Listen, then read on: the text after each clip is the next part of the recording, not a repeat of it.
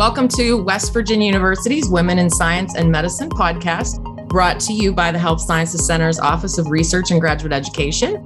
We will be talking to women with careers in these fields, gaining their insight into what it's like operating in roles that are still mostly dominated by men. I'm your host, Mallory Weaver, and today my guest is Dr. Shelley Huang. Dr. Huang comes to us from Duke University and is their Mary and Daryl Hart Professor of Surgery, Vice Chair of Research in the Department of Surgery, Professor in the Department of Radiology, and co-leader of their Women's Cancer Program in the Duke Cancer Institute. Welcome, Dr. Huang, and thank you so much for joining me today. It's a pleasure to be here, Mallory. Thanks for inviting me. Sure. So for those unfamiliar with your work and career, can you just briefly describe for us your roles at Duke and what led you there? Yes, I think like many women and also men in academics, I wear multiple hats. I think the most important hat that I wear is a big one, and that is taking care of patients with breast cancer. Sure. So first and foremost, I'm a surgical oncologist, which means that I operate on patients who have cancer. And certainly for the last 10 years, I've really focused my career on taking care of patients with breast cancer at all stages, at all levels of risk. And that's really where I derive, I think, my highest satisfaction.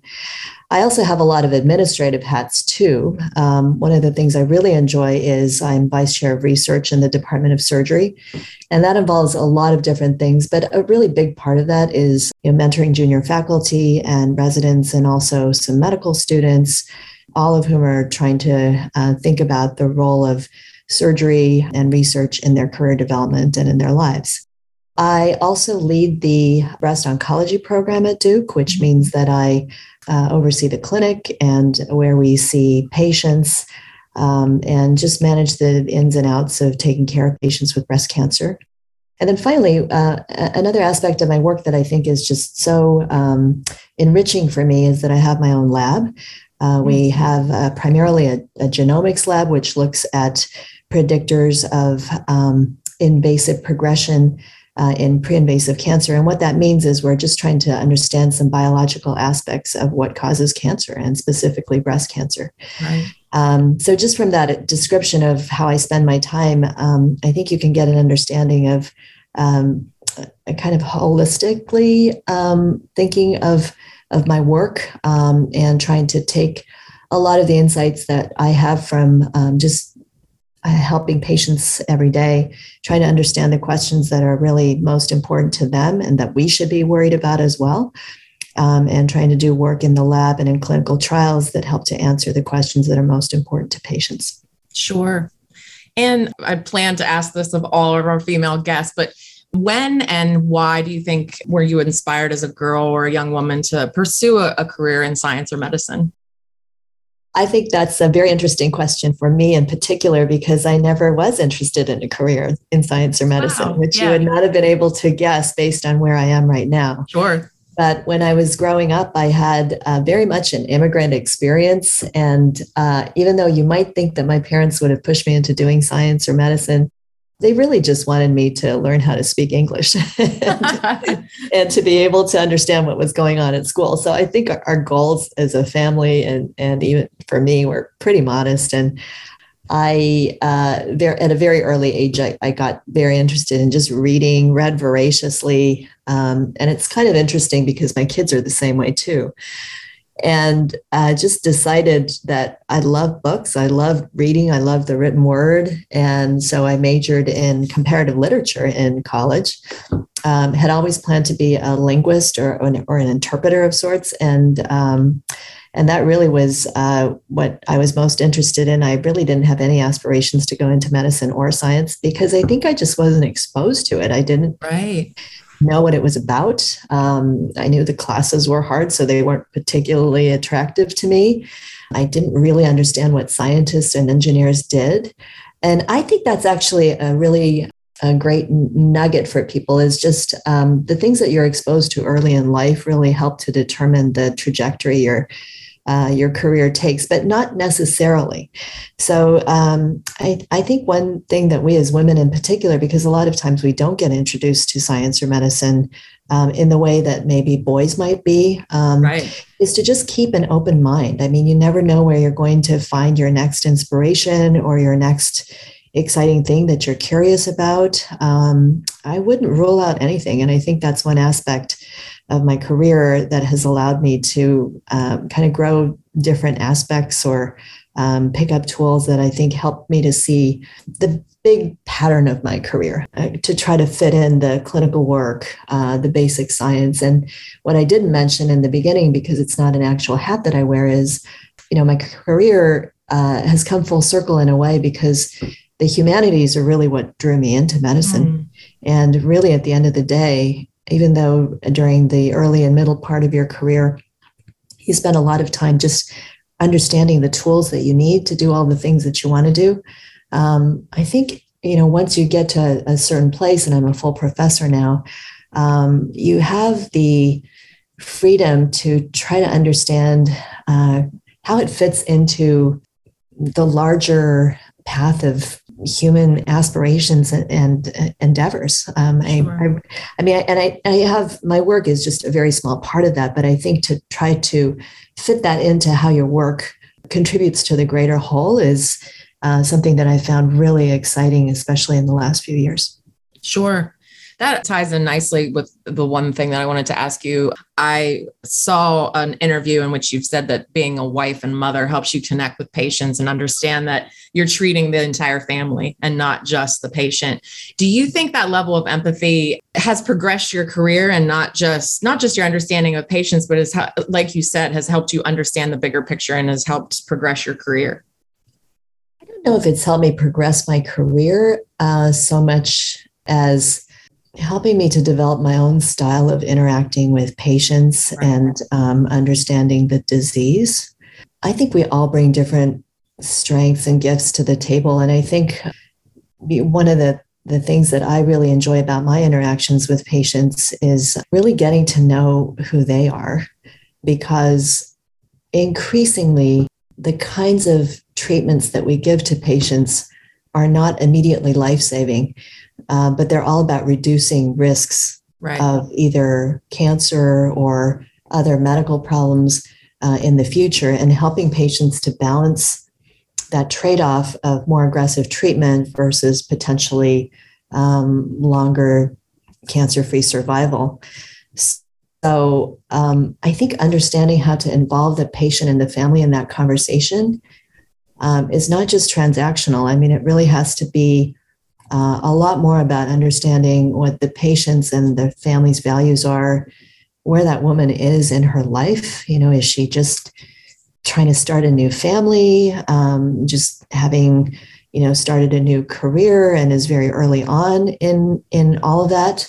Or is she sort of mid-career where she's trying to raise her children, and or is she more at the later aspect of her life where she's really trying to improve the quality of her life, and where we need to consider other comorbidities and other, personal commitments that individual has. So I think it's not just about the treatment. It's not about the surgery and the potential complications and how you do the case. I mean, all those things are very important, but those things are kind of details in the foundation that you have to set with the patient, which is to understand them and what is really important to them in their care.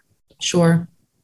Back in 2016, you were named as one of Time's most influential Americans. And I found an interview that you had done where you're quoted, and I found this funny.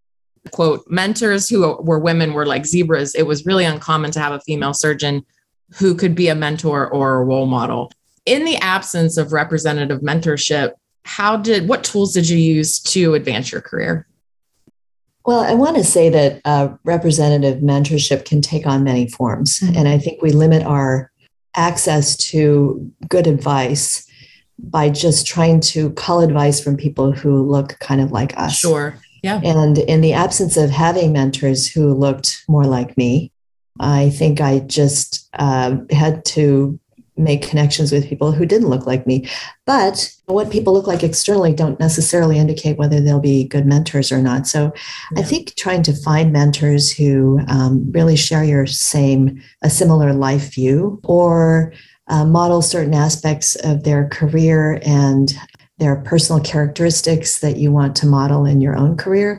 I think those are things that you should look for as well. Now, a lot of times people who look like you have had to overcome some of the same sorts of challenges that you as an individual might be facing. And I think in terms of that, external appearance might be one criterion that you use in terms of searching for a mentor, but don't limit yourself. There are so many great mentors out there who've had different life experiences, maybe, but come from the same place of how they view the human condition, how they view science and medicine, and provide some really interesting and possibly new ways of living and thinking that are also really important sources of inspiration. I love that. We talk a lot about diversity in our office, and that is one of the ideas that we really embrace, that, diversity is kind of like the tide that rises all boats. The more different faces in the room, the different perspectives you have, and you can more creatively solve pretty much any problem because you do have that diverse array of perspectives. So I love that. Do you yourself enjoy mentoring others, or more specifically other women? Well, definitely the answer is yes, but I think that's it can be, relationships are as variable as the individuals. So I think my mentoring takes on different forms depending on what our relationship is and what I think the mentee is reaching out to me for. So I'll have a very different kind of interaction with, say, a medical student who's just starting to think about a career in medicine, or when I'm talking to a collaborator where we're working on a research project together. And I will say I'm mentored by a variety of different types of people as well. So I have scientific mentors, I have personal mentors, I've worked with a fabulous coach that I have. But mentoring can come in all shapes and sizes. And also you can get great mentorship from your peers as well. So I would say mentoring is one of the gifts that you can give back. But just as your choice of a mentor, your choice of a mentee actually should not be limited by what they look like and what their needs are. I think you can contribute in many ways to many people's careers, whether it's a formal relationship.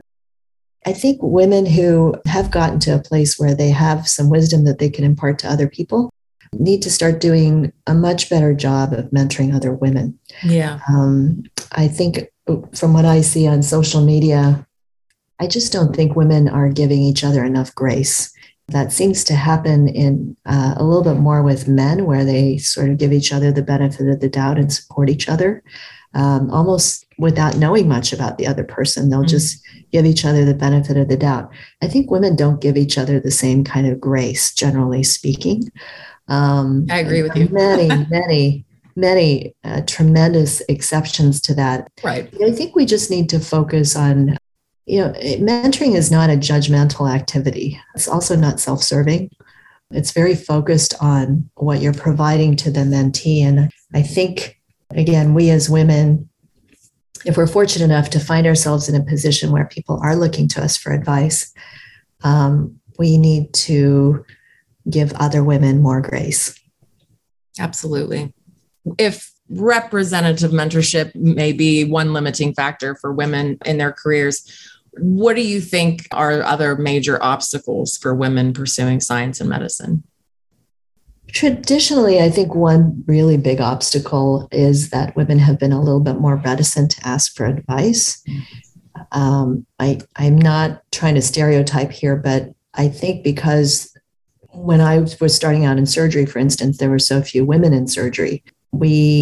It was hard for us to know whether we should just behave like men and be treated like men, and then kind of giving up that whole part of our personality, or whether we really should embrace being women and really valuing what a female perspective could bring to the practice of medicine and surgery.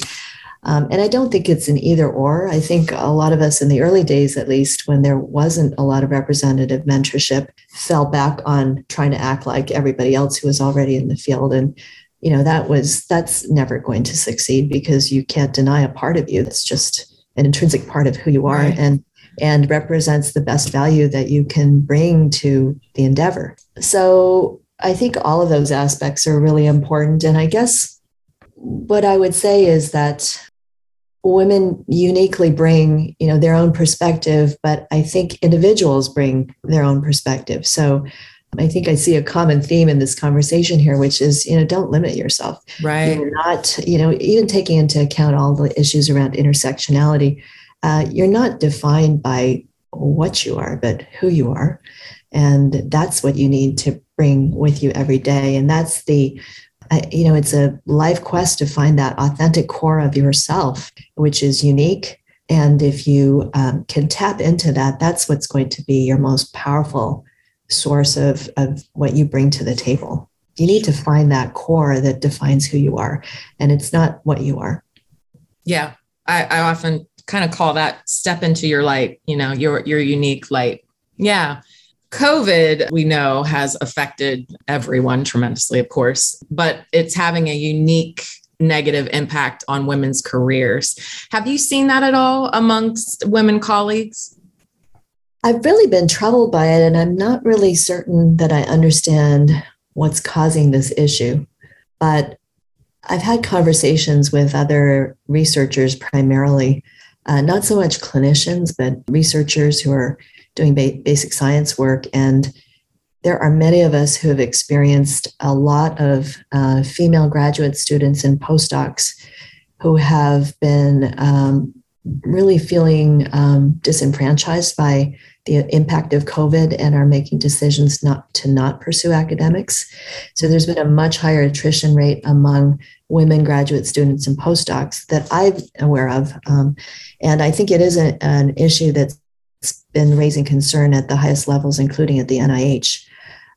Journals, very high impact journals, have really written about this. And so it's definitely data. There are definitely data out there that support that the pandemic has disproportionately affected trainees who are women.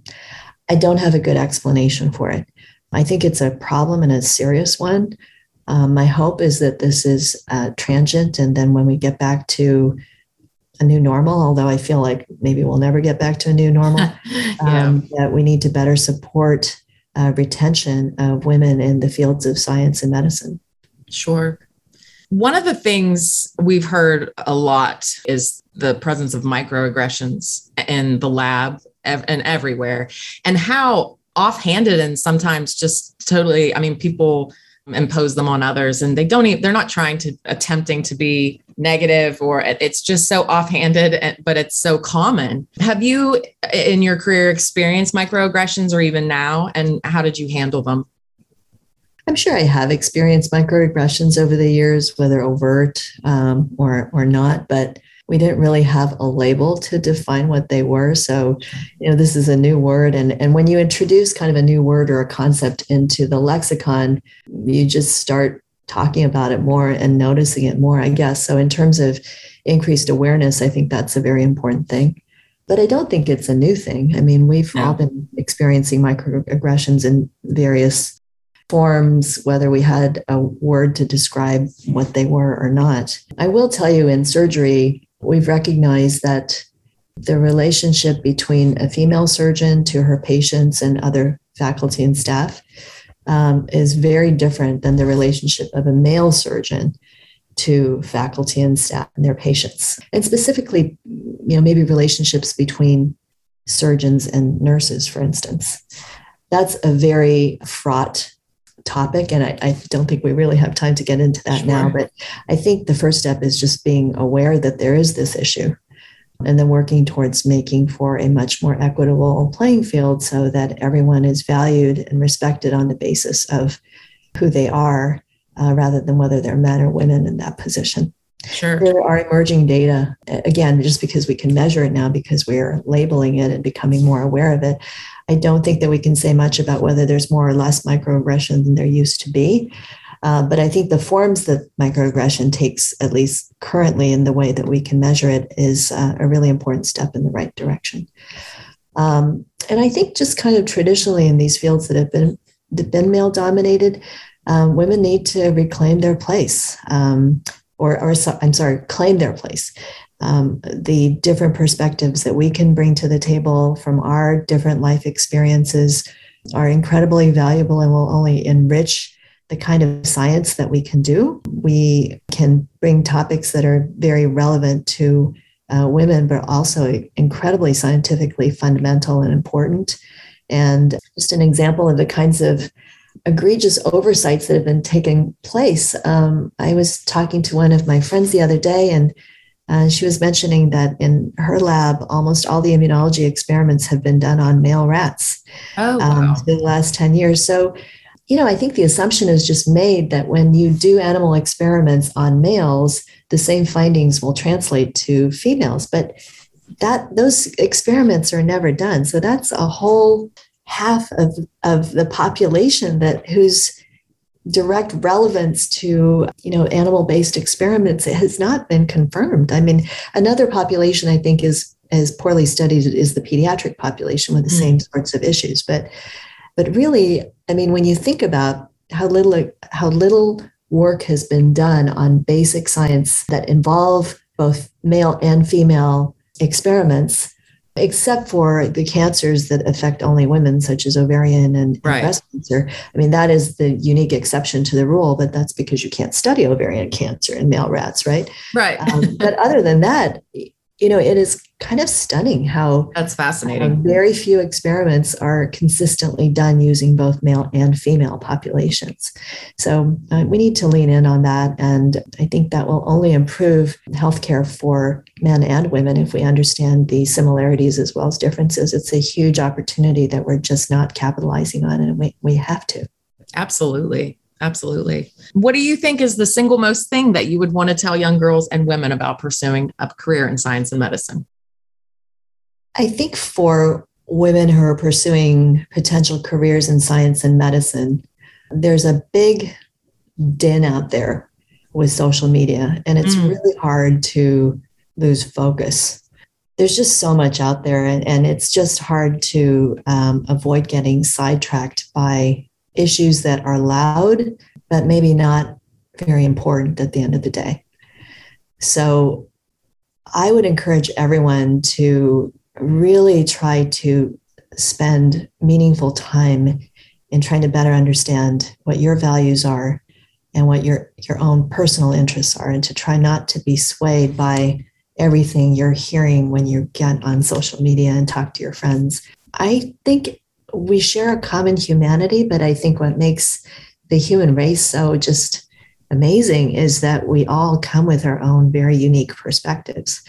So don't try to shoehorn your interests into what you think you should be interested in. You need to find what's exciting to you and the questions that you like thinking about, and that's what's going to be sustainable throughout your career. So find that inner voice. Be limitless. Well, that is all I have for you, Dr. Huang. I want to thank you so much for joining me on the Women in Science and Medicine podcast this morning. It's been a pleasure talking to you. Thank you so much, Mallory. I really enjoyed it.